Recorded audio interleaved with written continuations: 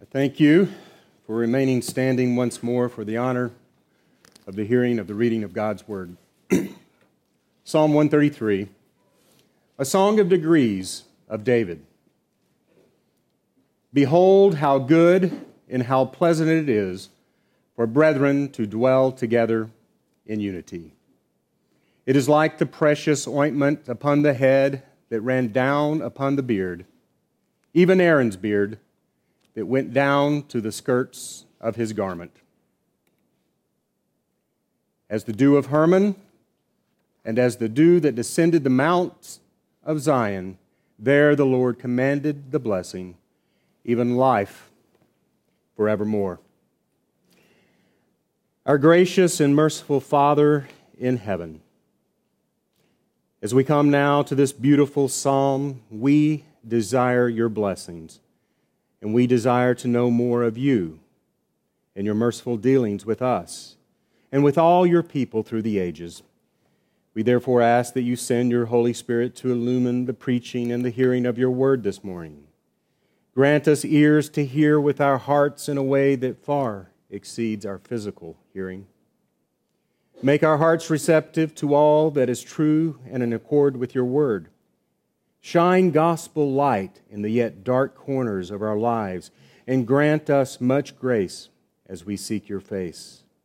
This we pray with utter dependence upon and confidence in the Almighty Savior, Christ Jesus our Lord. Amen. You may be seated.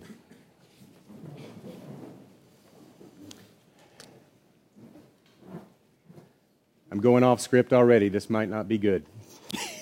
But I wanted to share with you, my dear brothers and sisters of Heritage, from almost the very beginning of our journey with Heritage, these last 14-ish years or so, Psalm 133 has been a favorite. It has characterized, it has expressed concisely so much of what I love about this church. And we sing it with great regularity, and it makes my heart glad. And I also wanted to share, Marion, if you want to read the scriptures and just preach like you did this morning from Jeremiah, just go. I loved it. But anyway, we do have a message this morning, and I want to share a few things with you. But let's just take a moment now and consider these past few weeks as we have been led by our pastor, by Marion, to consider the glorious gospel that defines our life.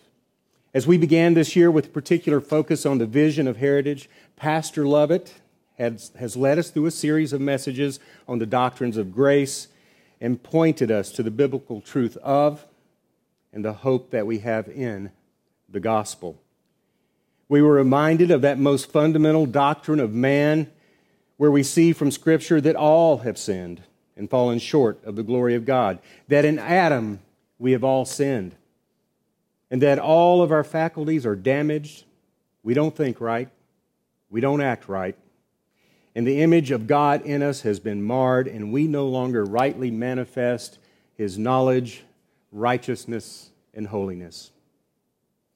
In successive weeks, we considered the great love that God has for His people and how He chose us in Christ before the foundation of the world.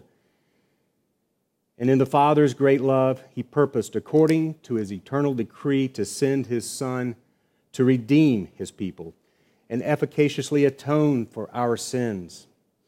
And as the Father sent the Son to redeem God's elect, all that the Father has given the Son will surely be saved. For the sheep know the shepherd's voice, and the grace of Christ is irresistible. As God effectually calls His own unto Christ, we are justified and declared righteous in His sight, and all whom God justified also are glorified. For He graciously preserves His chosen, and we have the full assurance that we will persevere through this life, though we now see Him as through a glass darkly. But then we will see Him face to face. At the core, the very core of everything we do and who we are is the gracious gospel of Christ. For of Him and through Him and to Him are all things. The vision of heritage is that we own our sins and deal with the sin in our lives in the gospel and live our lives in the knowledge of His glorious grace, not taking credit for anything He has done or is doing here. We are to be about the business of loving Christ, serving Christ, calling others to Christ as we daily repent of our sins, believe and rely upon the gospel, and love one another, serve one another, and encourage one another. And this we do because we are complete in Christ. As God has begun a good work in us, He will complete it until the day of Jesus Christ. We must believe this, we must know this, and when we forget, we must remind one another of this. As we live and work out this vision, we do so as partakers of God's gracious covenant with His people.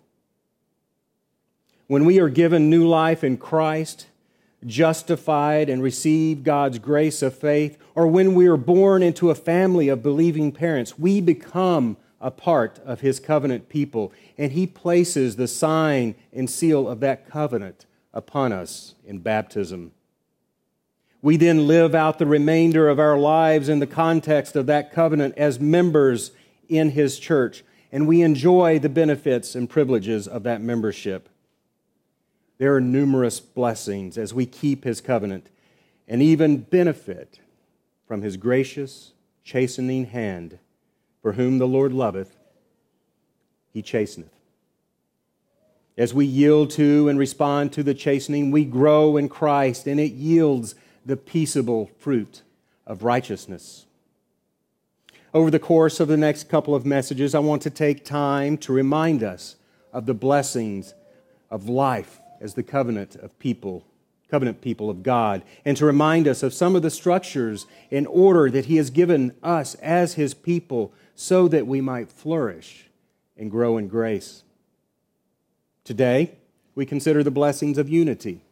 Next week, Lord willing, we will consider the covenant family. But before I jump right into a consideration of unity, we want to be careful as we consider this covenant life in a covenant community of God, that we not box in our understanding of the term covenant too tightly. We might tend to have a tendency, given the contemporary use of the word covenant, to equate it with contract, or perhaps something akin to a last will and testament. But Scripture presents a much broader concept of covenant.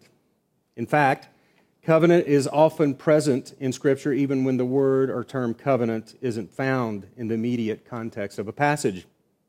For example, our Scripture meditation this morning from Genesis was the account of the fourth day of creation, where God made the sun to rule the day and the moon and the stars to rule the night.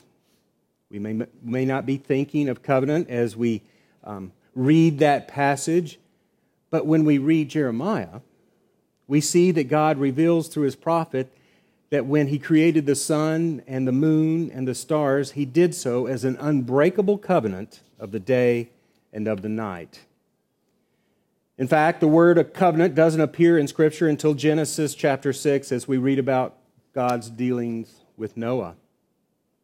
When we read the creation account, we see covenantal structures, and we refer to a covenant of works or a covenant of creation that God made with Adam. This is confirmed when we come to Hosea 6:7 and read, "But like men, they transgressed the covenant." And the word translated men in many translations there is Adam.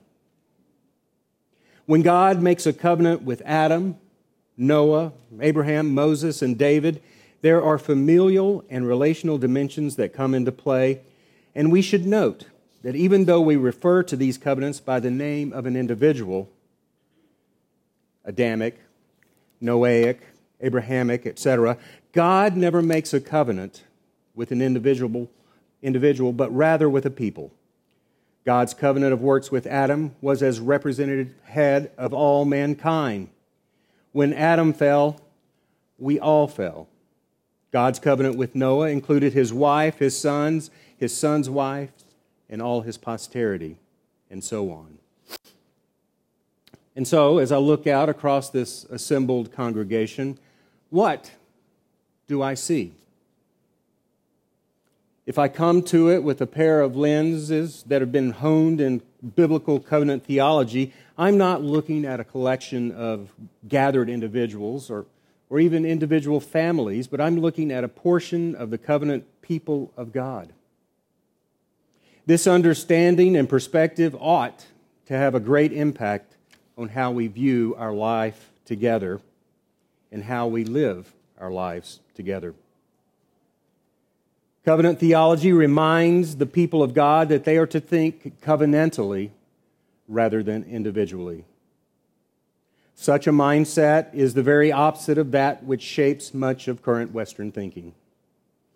The Church of Jesus Christ is a community of redeemed sinners bound to their Lord and to one another in a bond of love within the covenant of grace.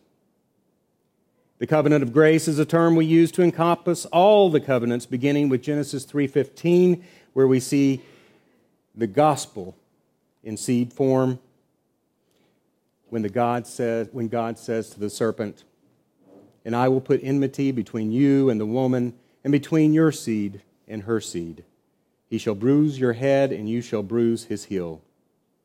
And through the rest of redemptive history, God reveals with greater clarity His gracious covenant as we anticipate and then see its fulfillment in Christ. And so we continue to live as God's covenant people in the light of that fulfillment, and how thankful we are.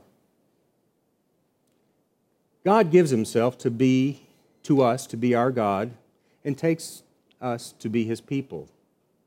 "I will be your God, and you will be my people," is the covenantal refrain throughout the Old Testament. We need to know that Christians belong to their covenant Lord. For none of us lives to himself, and none of us dies to himself. Whether we live or whether we die, we are the Lord's. This also means that as Christians, we are bound to one another and must think of ourselves as part of a community. Paul expresses this truth using the language of the body in Ephesians 4:25. We are members of one another. We are therefore to take our covenant brothers and sisters into account in all of our Christian living. The covenant community is no place for rugged individualists. We must be constantly asking, how will this affect other believers? Or how will what I am doing or saying affect my brothers and sisters in Christ? If we love our brothers and sisters, we will seek what is best for them, including their growth in grace. This can be done in a positive way by exhortation and mutual encouragement. The writer of Hebrews, after speaking the blessings of the new covenant that are provided in the blood of Jesus, calls the people of God to hold fast the profession of our faith without wavering, for He is faithful that promised. And let us consider one another to provoke one another unto love and good works, not forsaking the assembling of ourselves together, as is the manner of some, but exhorting one another, and so much the more as ye see the day approaching. The covenant community is the place where we are spurred on by fellow believers to make use of the means of grace, including the gatherings of the church for worship, which will shape us more into the likeness of the mediator of that covenant. This is not something that happens automatically. We must consciously consider how to do it most effectively. A consistent example, a word of encouragement, an offer of help when a brother appears to be struggling, all these and more have their place. Here is a ministry in which every Christian can and should be engaged. While elders have a special responsibility for the oversight of the community, there is opportunity for everyone to be involved. One important element in the life of the covenant community is the bearing of one another's burdens. This is Paul's command in Galatians 6:2. Bear one another's burdens and so fulfill the law of Christ. Our brothers and sisters are called by the Lord to bear all kinds of burdens, but they are not called to bear them alone. Apart from the ministry of the Holy Spirit who indwells them, there is a ministry of those who are united to the same Savior in the bonds of the covenant. Indeed, this is often how the Spirit provides His help. When a brother or sister struggles with discouragement, or failure, or worry, bereavement, aging, sickness, the prospect of death, or any other problem, the burden is made heavier if others who could help, stand idly by. It can be costly to bear someone else's burden, costly in time, costly in physical and emotional energy, and there is no guarantee that the effort will be appreciated. If we take seriously our covenant unity, however, we will make the effort and take the risk. In our own times of trial, we also need to be willing to accept ministry and in all humility communicate our particular needs. It is easier to be the strong one giving help than it is to admit weakness and accept help. Yet that too is part of being members of the one body. We also need to be reminded that sin is a reality within the covenant community. If we say that we have no sin, we deceive ourselves, and the truth is not in us, John tells us. In love, believers can hold each other accountable for their behavior and so deal with sin before it grows and causes even greater problems. Sin can devastate fellowship, and thus it must not be ignored in the futile hope that it will just go away. If all believers are faithful in ministering to one another, exhorting and sharpening one another, speaking the truth in love to one another, far fewer sin issues would grow out of control and require attention in formal discipline. I think we're all aware that a covenant community that is functioning according to God's pattern is a healthy and wonderful environment for the raising of our covenant children. As they grow up, they are surrounded by examples of what it means to be a godly man or woman. We therefore should each be aware of the testimony we speak with our lives at all times, but especially when we are gathered for corporate functions or in our home fellowships or when we work together on a project. We should not be afraid to have our children copy what they see in our brothers and sisters. Words of instruction are to be supported by action. The vows we take as a congregation at a child's baptism to help the parents rear and nurture that child in the Lord come into play. A typical exhortation is given to help those who are being baptized this day and encourage them in their Christian walk. Exhort them in love and good works. And if you should see any of them wander from the faith or Christian practice, to lovingly admonish them back into the path of righteousness. And then we take a vow. We vow as a congregation to do all in our power to support this person in their life in Christ.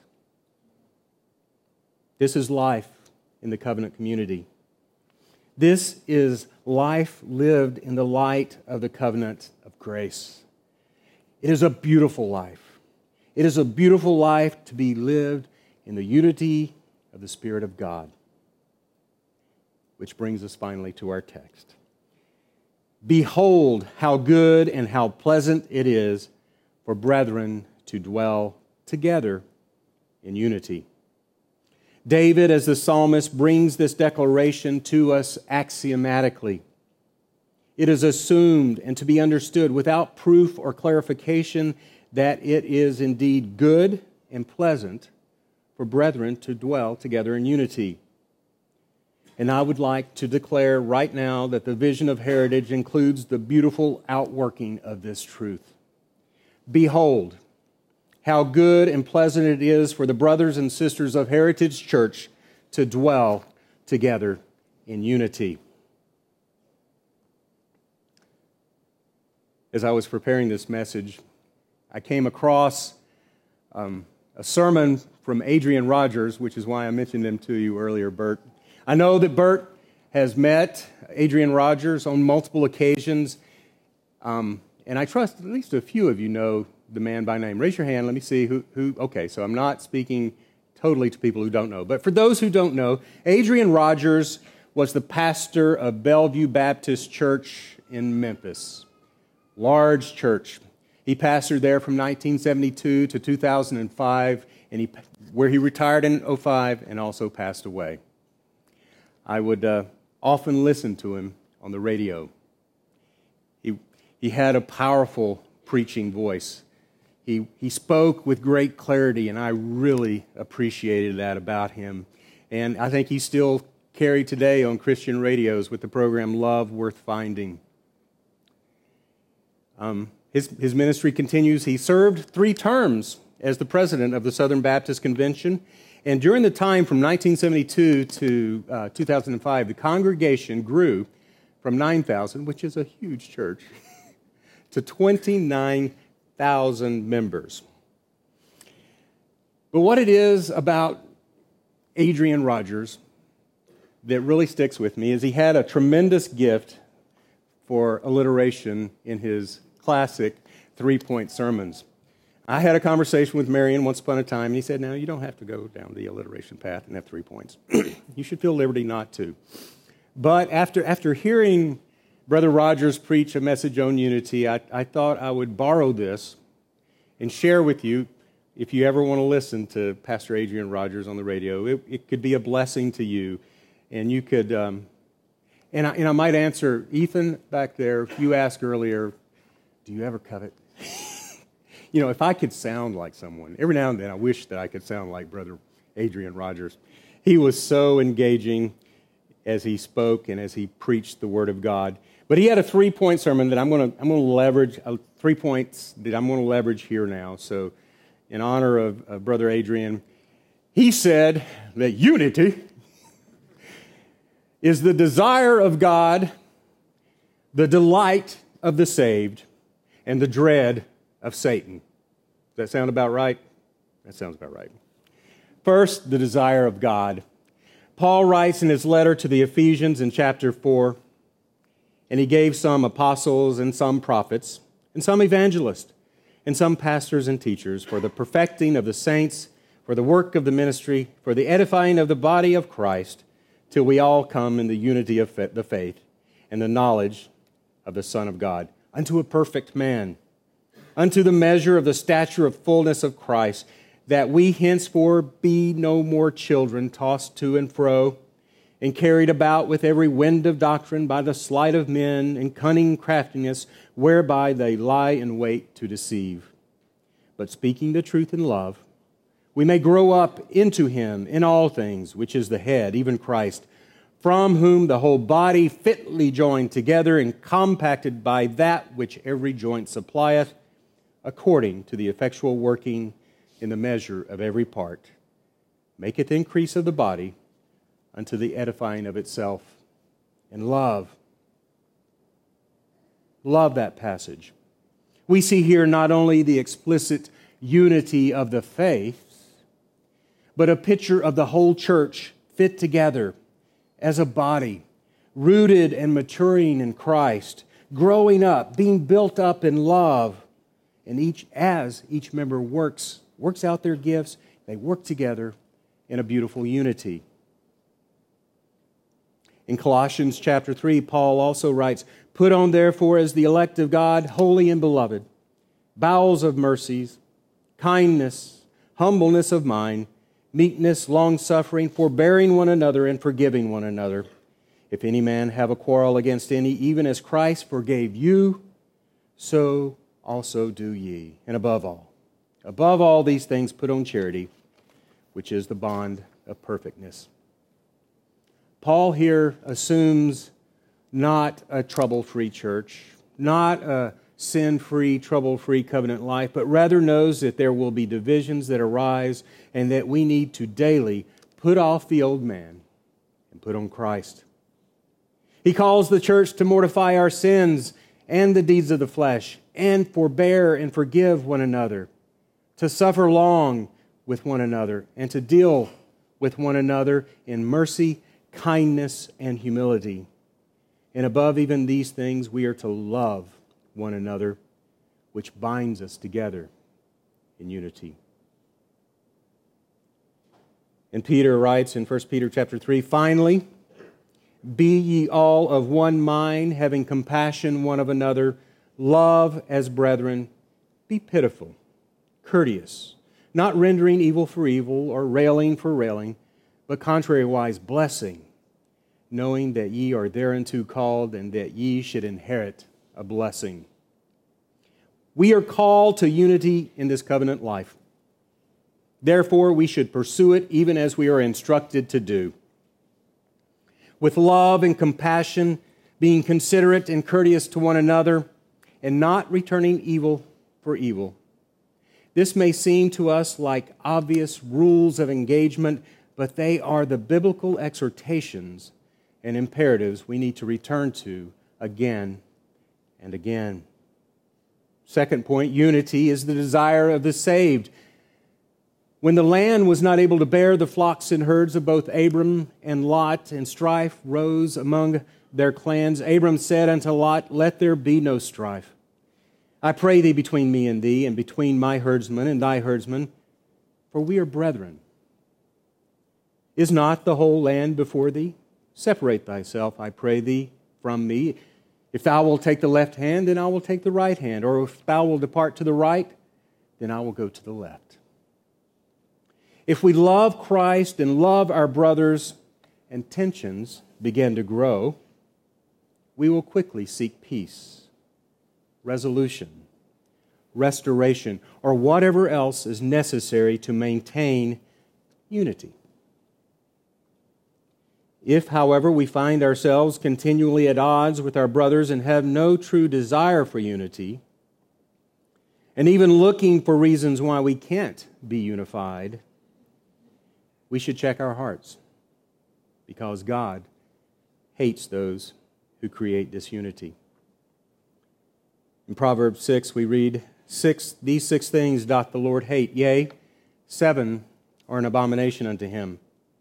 A proud look, a lying tongue, and hands that shed innocent blood, and heart that deviseth wicked imaginations, feet that be swift in running to mischief, a false witness that speaketh lies, and he that soweth discord among the brethren. We conclude also, therefore, that unity is the dread of Satan, and we should know that disunity is one of the enemy's commonly used tactics. When we are divided, we are not unified in truth and love. We give Satan a foothold. In Ephesians 4, we read, wherefore, putting away lying, speak every man truth with his neighbor, for we are members one of another. Be ye angry and sin not. Let not the sun go down upon your wrath, neither give place to the devil. We put away lying, for that is the way of the father of lies. We speak the truth with our neighbor. And the neighbor being referenced here, we can be sure is a brother in Christ, because Paul adds, for we are members one of another. Friends, we must be truthful with one another, and when it comes to anger, when it comes to offenses, when it comes to hurt feelings, if we can't let love that we have for our brother cover those offenses, then we are called to deal with the offense quickly, to reconcile quickly, and to pursue peace quickly, to even deal with the matter before the day comes to an end, if at all possible. Otherwise, we give Satan a foothold, and the sin grows, and it gnaws away at us, and we become more and more discontent, and before you know it, we are sowing seeds of discord and disunity. I join a hearty amen to my brother Larry's prayer this morning, giving thanks to God for his unity. So As I speak plainly to you here in a moment, I want you to know that that is the truth, and I am so very thankful. But like an axe that gets used, it needs to be sharpened regularly. And we have all of this instruction before us, and so we need to consider it. Brothers and sisters of Heritage, the Lord has blessed us greatly. He has poured out His blessing upon blessing, and we can but stand back in awe and praise His name for what good things He has done. And by the way, that is one of the things that will help grow us in unity. And yet, as time goes by, we come to know one another better. And in the presence of this knowledge, we are very vulnerable to the forces of disunity, and we stand at a point where we need to be called once more to pursue unity. For it is in the midst of our unity that God is glorified, our testimony is true, and His blessings are found. In his sermon on May 14, 2017, entitled God's Empowered Community, Pastor Lovett noted, "A church cannot be effective if they are not spiritually unified. The greatest danger to the church's effectiveness in the world is a lack of that unity. That is why the Apostle Paul spoke in every epistle he wrote about the danger of disunity, whether it be in heresies or whether it be in practical relationships among God's people." I heard that and said, amen. I speak plainly now to you, my brothers and sisters in Christ, and I am calling us right now to a time of introspection and reflection. This will require perhaps an uncomfortable and difficult level of honesty, because the question before us is, are we really pursuing unity?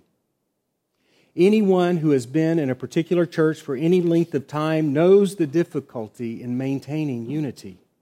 There are so many ways for us to practically live out this covenant life in a way that is contrary to unity in the body. And here I'm going to list but a few, and there are questions that we are to ponder, and just ask yourself this question. And as I work through this list, just honestly consider, is there any way, from any angle, that this may apply to you, even just a little bit? And I confess, before I even go through the list, that this is hard. This was hard for me. And I repent. Number one, if you find yourself grumbling about a certain church member or a certain member family, and you don't pursue genuine restoration of fellowship, and you don't repent of your grumbling, you are cultivating disunity. If it is easy to identify something you are discontent about in church, or you don't believe the church is meeting your particular need, and you keep it to yourself or complain about it within your family, you are planting seeds of disunity. If you often feel the need to undo or explain the error in the sermon or the problems with the liturgy or the music in the service, and you don't seek the counsel of the pastors or clarification or understanding, then you are moving the church in the direction of disunity. If you are coldly going through the motions of worship, participating only at the most minimal level in ministry, or wondering why no one is interested in your gifts, the gifts that you have to offer or the service you want to render, whether it's your intention or not, in some way you're creating sparks of disunity. If you engage in gossip or slander, or lying or not dealing honestly with another, if you are seeking to take advantage of or presume upon a brother or a sister, presume upon their kindness or their generosity, then you are giving the devil a foothold, and the consequences could be grave and will almost certainly lead to a measure of disunity.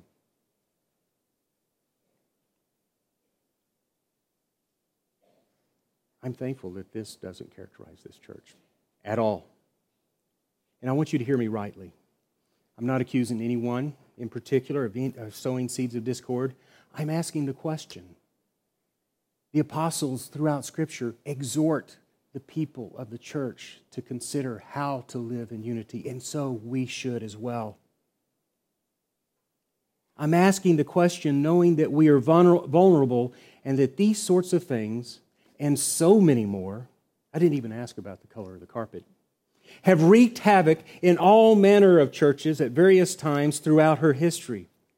Are we pursuing unity in our relationships with our brothers and sisters? Are we swift to hear, slow to speak, and slow to anger? Are we pursuing peace with all men and pursuing holiness? Are we forbearing one another, forgiving one another? And when we have a quarrel, do we really forgive as Christ has forgiven us? When a brother sins against us, do we go and take it to him and him alone, knowing that if he hears us, we have gained that brother and restored the fellowship in the bond of love? I am speaking plainly to you and to myself, knowing that we have the hope of the gospel and we are complete in Christ. The hope of the gospel is not limited to eternal life. It is for all of life.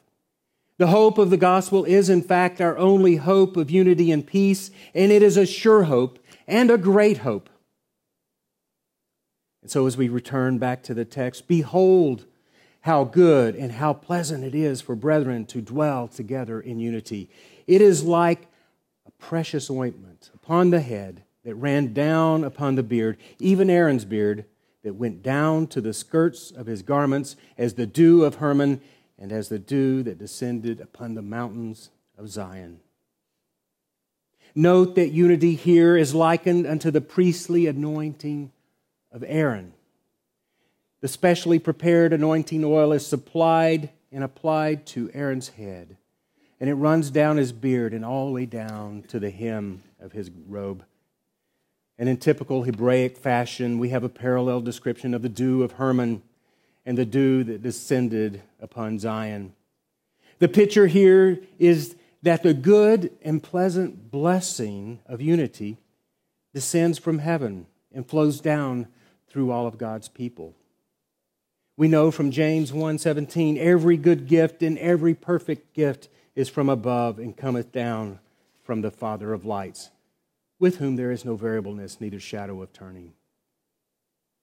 Unity in the body of Christ is not something that we manufacture with worldly wisdom or psychological methods or with the latest business success techniques. It comes down from heaven. It is gospel. It is all of grace. As we repent and believe the gospel, as we manifest the love of Christ in the midst of the congregation of saints, as we put off the old man and put on Christ, God commends His blessing there, at Zion. Here He commands His blessing at Zion, in the midst of worship, even life forevermore. Brothers and sisters of Heritage, surely this is a blessing worth pursuing. Surely this is what we're called to. As we walk in the Spirit, we also manifest the fruit of the Spirit: love, joy, peace, long-suffering, kindness, goodness, faithfulness, gentleness, and self-control. And this is the fruit that is so intimately connected and leads to unity. I know Pastor Lovett has on multiple occasions pointed to the singular tense that we have here as this is the fruit, a singular fruit of the Spirit, and that the Spirit works out all of these and all of the dimensions. But as I was reading through that list, I also see that names came to mind about those who have a particular emphasis, a particular clarity in that facet of this fruit. There are those who are particularly gentle, those who reach out in love and care for the body. There are those who suffer long, and so on. And I'm so thankful. I'll close with a brief story from church history that reminded me of the sweet unity that we presently enjoy in this church. John Fawcett was the pastor of a small Baptist church church at Wainsgate in West Yorkshire, England. And he was called from there to a larger church in London in 1772. He accepted the call and preached his farewell sermon. The wagons were loaded and his books and furniture were all in the wagon ready for his departure when his parishioners gathered around him and with tears in their eyes begged him to stay. His wife said, "Oh, John, I cannot bear this." "Neither can I," exclaimed the good pastor, "and we will not go. Unload the wagons and put everything as it was before." His decision was held with great joy by his people, and he wrote the words of this hymn in commemoration of the event. "Blessed be the tie that binds our hearts in Christian love. The fellowship of kindred minds is like to that above. From sorrow, toil, and pain, and sin we shall be free, and perfect love and friendship reign through all eternity. We have been richly blessed of God. God has bestowed beautiful and abundant gifts to this little congregation of His church. We have the gospel of Christ, and in Him dwells all the fullness of the Godhead bodily, and we are complete in Him, who is the head of all principality and power. And so my prayer is that we will continue to know this and believe this, that we will live it out day by day until our days come to an end, and that we will be able to declare with all praise and honor and glory to Christ our Savior, "Behold, how good and pleasant it is for brothers and sisters of heritage to dwell together in unity." May it ever be so. Our merciful Father, our glorious Father in heaven, we are ever and eternally thankful for Christ our Savior. In the weakness of our flesh, we stumble and fall. In the weakness of our flesh, we sin and fall far short of your glory. But in Christ, we are complete. All of our sins have been atoned for. We are forgiven, and His righteousness is imputed to us. I pray, O Father, that you will do a mighty work in us, your people, and send your Holy Spirit in power to descend upon us, even as the anointing oil descended down the head of Aaron, over his beard, and down to the hem of his robe. And grant us a pure desire for and a pursuit of the blessings of unity. And I ask that you would do this for your sake, for the sake of your great name and the honor of Christ and His kingdom, for we ask in Him. Amen.